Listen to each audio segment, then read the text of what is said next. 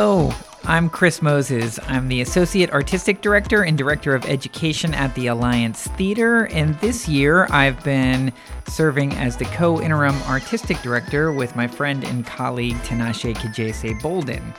And I am so excited to share this conversation with you because it's Tinashe and I talking about all that we've planned for next season, all of the new stories, the new voices, the familiar stories that have a completely different spin, all of this planned for you for next year.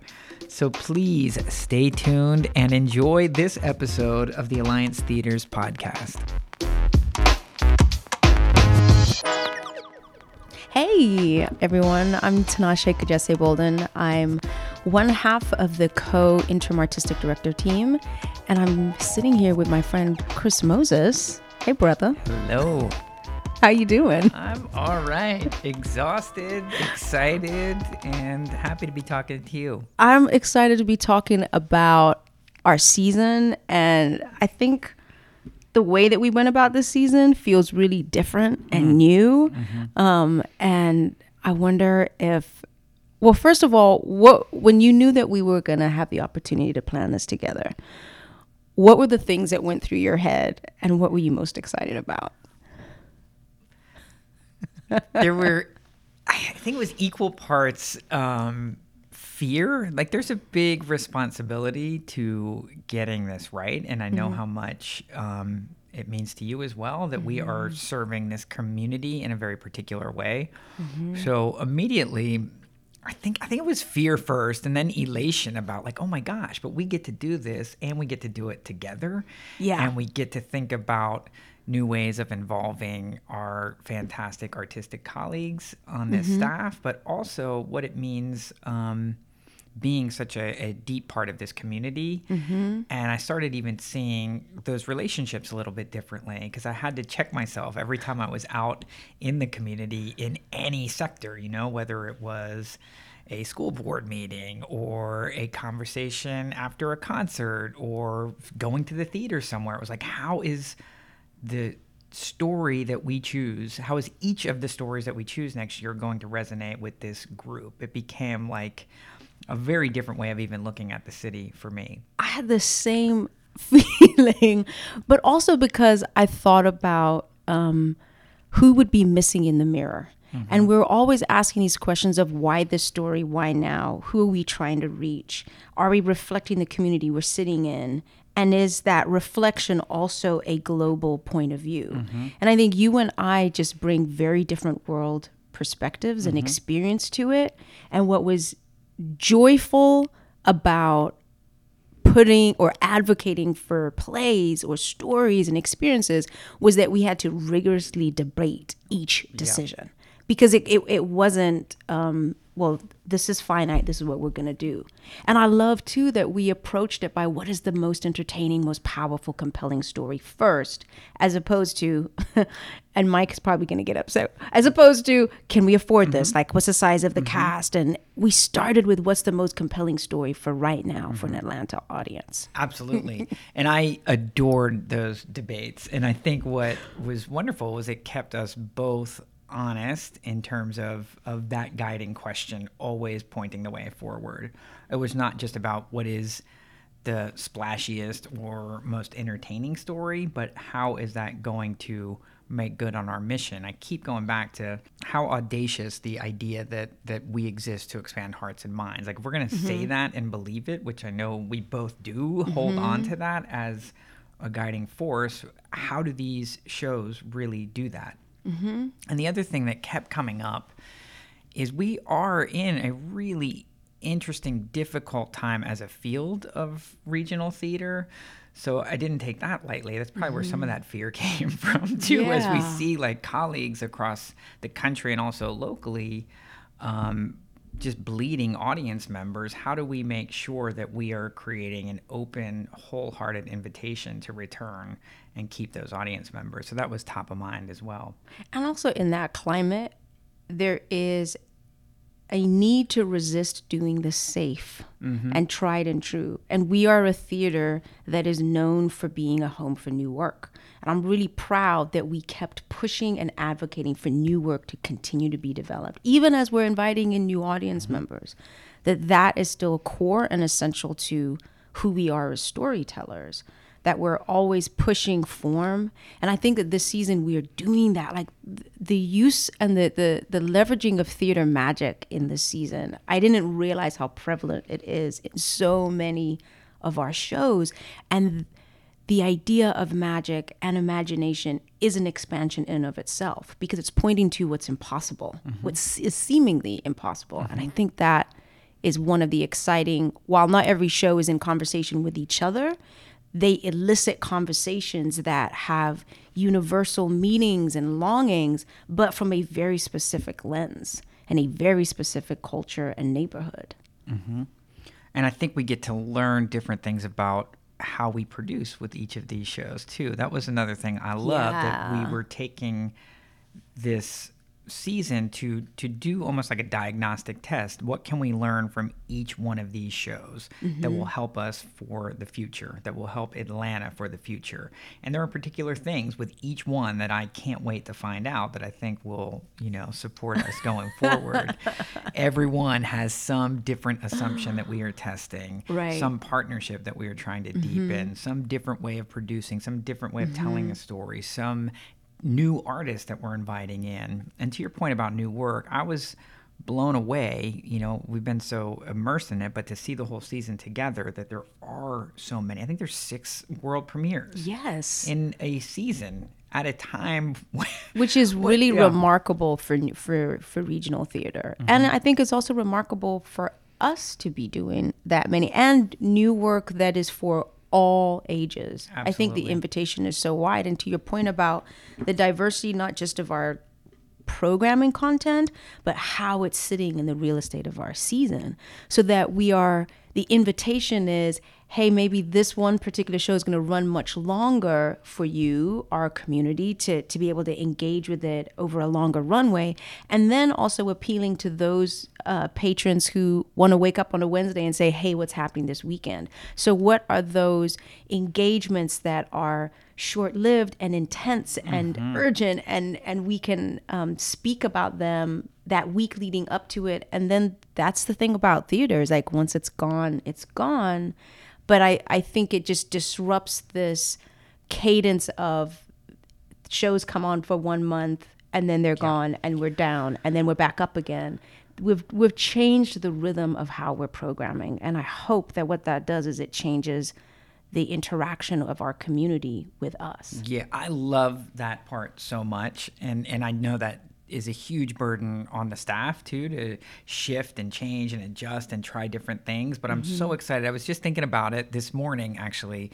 We are going to be running into the borough, the Peter Rabbit Tale, for the entirety of the High Museum's exhibit of Beatrix Potter, which is 3 months. We never have done that, and I was always so jealous of the museum to be able to just open their doors and be like, we're going to have this exhibit on for 3 months, and our show would be there for just a like month. A couple weeks. So only some families or some schools would be able to see it.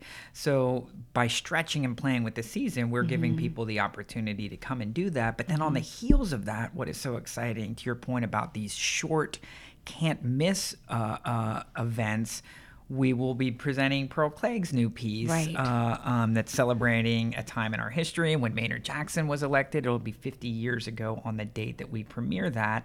And that is one intense weekend where it becomes a civic event, not just a theater. It's not just going to a show. It's like, this is what we do to remind ourselves who we are as a city, who we want to be, remind us of a time when we came together and made some really smart, innovative choices. And it also reminds us of what theater can do with just a simple empty stage and amazing people speaking truth. Yeah, I love how what we have has been this the richness of the plays that we have, the diversity of scale. To your point about how theater and the design, the actual architecture of theater, we are going from, I mean, it's the full spectrum of a bare stage and how just the text sings and the vessel of that, of the actors is there, to, you know, all the way through an opera, and then all the way through the grandeur of A Christmas Carol and the scale of that Victorian set.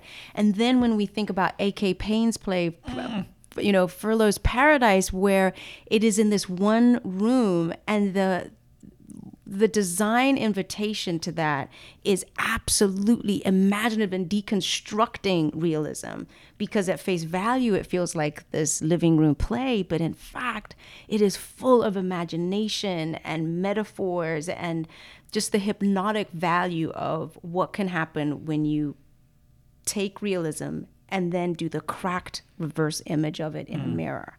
And I think just visually what that offers to is, I'm hoping that we grow as artists, that it's not just for our audience, but our artistic ecosystem, the opportunity that we can offer to designers and to actors, and how we create, how we expand and contract in our storytelling. This season gives us so many different options that I think elevate our collective consciousness in a really inspiring way. Couldn't agree more. And as you were talking about it, I was thinking, you know, we just announced the season and are really obviously excited about all these stories, but it feels like that's only one half of the equation. I know we're equally excited about the directors that we are inviting in, because it's as much a marriage of story and time and place, but who is the one really crafting that story? And that slate of directors that we have I cannot wait to share this with introduce to everyone. Atlanta, to reintroduce to Atlanta, is pretty extraordinary. It is, and I'm not sure if a lot of people realize that it is not just a marriage of artistic vision, but it's also, is this a director who wants to come into our community and not just have the piece sit on top of it, but how do they want to integrate the story, the making of it, with our artists and our local community members? And I think that the leaders of the captains of our ships this season, every single one of them is committed to civic service. They're committed to what is the story behind the story. And I think that we're going to be able to offer some even more robust programming around the play, which adds to this experience of coming in, the lights dimming, and we gather around and see the story. Here's what I love about this process with you, Chris. You have no poker face. Yes. So I know exactly how you feel. So there's the gift of that is that going into this, there was never going to be a strategy of trying to play a game or like I get one, you get one. Every single decision we both had to sign off on before we even considered bringing it before the artistic team. And even with that, I really felt for the first time that we would present plays in our artistic team and even with our production staff and say, poke holes at it. What is this the story that you can get behind? I felt really strongly that I wanted every staff member, if they were caught in the elevator with a patron or just even somebody who works in our building, that if they asked about a play, we would be proud to talk about it, and not just the elevator pitch, but really my gut, my soul says, this is the story I want to get behind. And I think that you and I made sure that we never brought something before the team that we didn't feel passionately about or believed that this would elevate us artistically and serve our community this year. Yeah, and be willing to let go if it did. Oh, like, there were a lot of things we had to let go yeah, or of. kick to next season that I'm still like I holding know. on to, which is also exciting. Like, oh my God, there's Yeah. still all these great opportunities out there that I know are good options, but maybe not the right time. Yeah. But yeah, that collaboration, yeah, I would have lost any game we tried to play. But yeah, you do know exactly where I stand on a situation. But I loved being able to be that vulnerable and open. And the Monday mornings, Tinashe, Mike, and I would sit down and go through it and debate and ask questions and continue to push and prod. But I think we all were very clear that what is right for the theater is always going to take priority over what might be a personal passion project. That was never the consideration. It was like, what will this do for us going forward? How can we be a beacon for this city? How can we provide a sense of hope for the field of theater as well, that we have a process that is healthy right now? It's, we're still in a dangerous spot, but I think we figured out a way to be sustainable. And how can we continue to uplift those who are in the same situation? I always think about what is the experience for the director and for the actors putting on this story.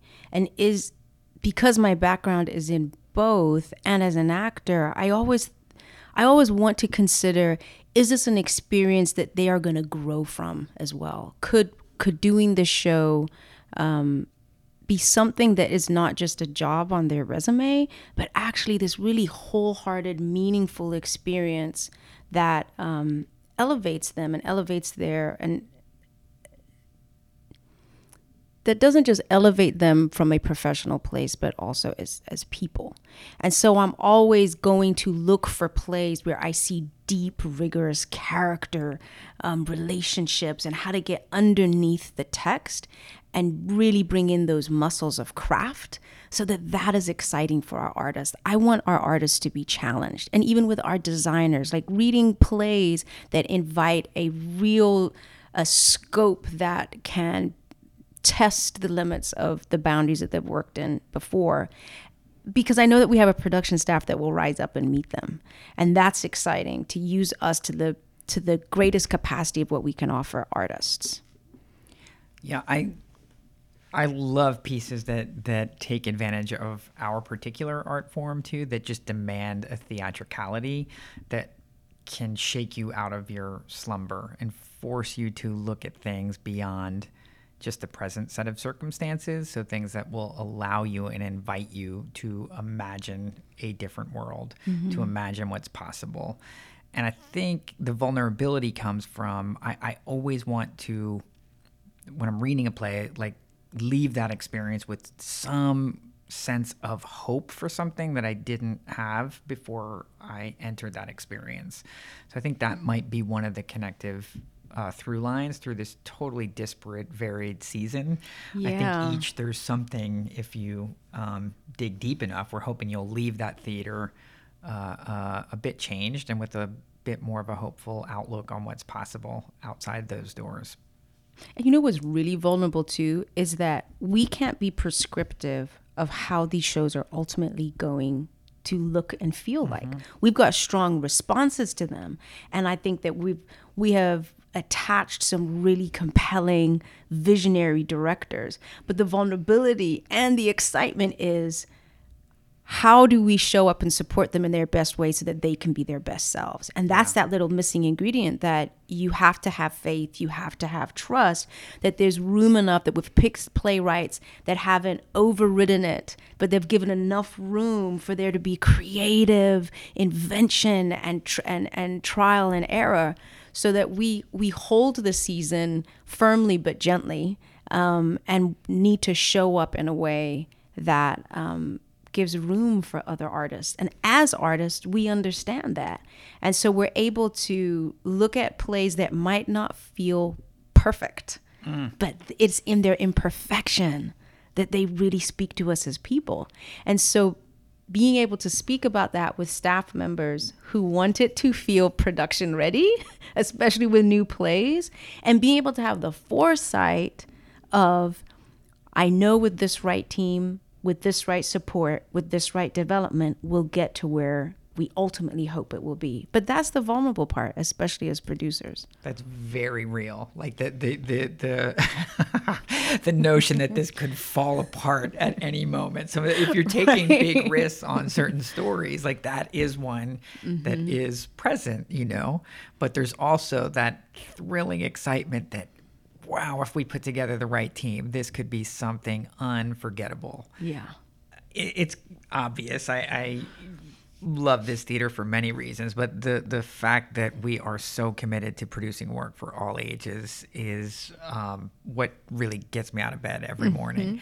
So I want to ask you, what show do you think Kingston and Kingsley are most excited about for next year? Oh my goodness, they're gonna be over the moon for Into the Burrow, the Peter Rabbit story. I think just the experience that Mark Valdez is creating such fertile soil for in just a really glorious way. And my kids know our theater really well.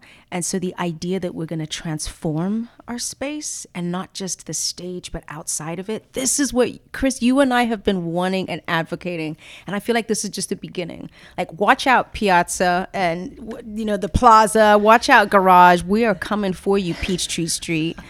Our theater is going to expand off of our stage. So that's really thrilling. The idea that they could come and just spend a day on the campus and go to the High Museum and then come and see a play.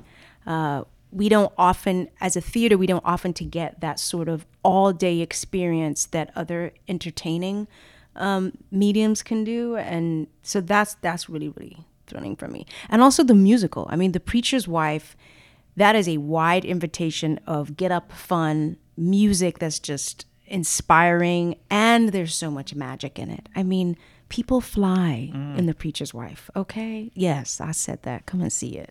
And I don't want to spoil things, but there is an Esther Williams like aqua ballet in Mark Valdez's version of Peter Rabbit. Oh my goodness. A toad exciting. is dancing.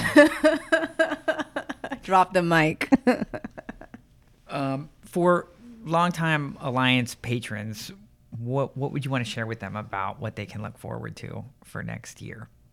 I think the Alliance has done an incredible job in our history of bringing rich language and poetry to the stage and not being afraid of heightened language and not being afraid of making heightened language contemporary and urgent and present. And I think that this season is going to offer that in all its glorious colors of culture and time and place and region in really unexpected ways. So I think that's never going to change. And we also are really good at just this incredible production value that we're able to bring to every space, our Hertz space, our Coca-Cola space, all of our programming for youth and family. That is only getting tighter and better. We have such a curious and ambitious team right now that I think that we really have this great group of folks that really want excellence in every gesture that we do. And that's not going to change. In fact, I think that the imagination of how we're going to creatively solve budget restraint or any of those things that seemingly we're in the face of it, there is so much imagination and collaboration across departments of how to overcome it that this season really promises. So we just closed the Hot Wing King and we had so many new audience members there. What do you think this next season is going to continue that invitation and that promise for those new audience members? I think there are so many opportunities for people to experience something transformational at the Alliance Theater next year, people who don't even consider theater as an option. And that is intentional on our part. We're playing the long game by introducing, 6-month-old tiny human beings to theater from the get-go, so people can just start to equate this place as somewhere where you can enjoy this experience, where you can respond how you want to. What I want to continue to do is break down the barrier that theater as an art form, and this theater in particular, exists only for a particular group of people. This really is wide open to Atlanta, and if you come here, you are not only going to be provoked in certain ways and think about the world differently, you are going to have a fantastic time. So I would tell someone who's not been here, come. It is a place where you'll be invited, welcomed in. You will leave feeling fuller and more hopeful about this world, and that experience is not restricted to any one person. I love that. Thank you, Tinashe, not just for this conversation, but my God, for these past 9 months, for being there constantly, for all of the wonderful conversations, all of the rigorous debate, all of the collaboration. It was just been joyful. It's been unbelievable. And it's to have been able to do it with a friend that I already thought I was close with, and we just got so much closer, and just sharing our love for this city and this theater has been such an honor. Thank you. Thank you. Thank you so much for listening to this episode of the Alliance Theaters podcast. You still have some time to join us for our 7th annual Toddler Takeover Festival, a singular arts festival for the very young that will be happening the last weekend in April. And then after that, it is time for the world premiere, the biggest show the Alliance Theater has ever produced, Water for Elephants. I promise you don't want to miss this one. You can get your tickets now. Please visit alliancetheater.org, and we will see you soon. Until next time, thanks for listening to the Alliance Theater podcast.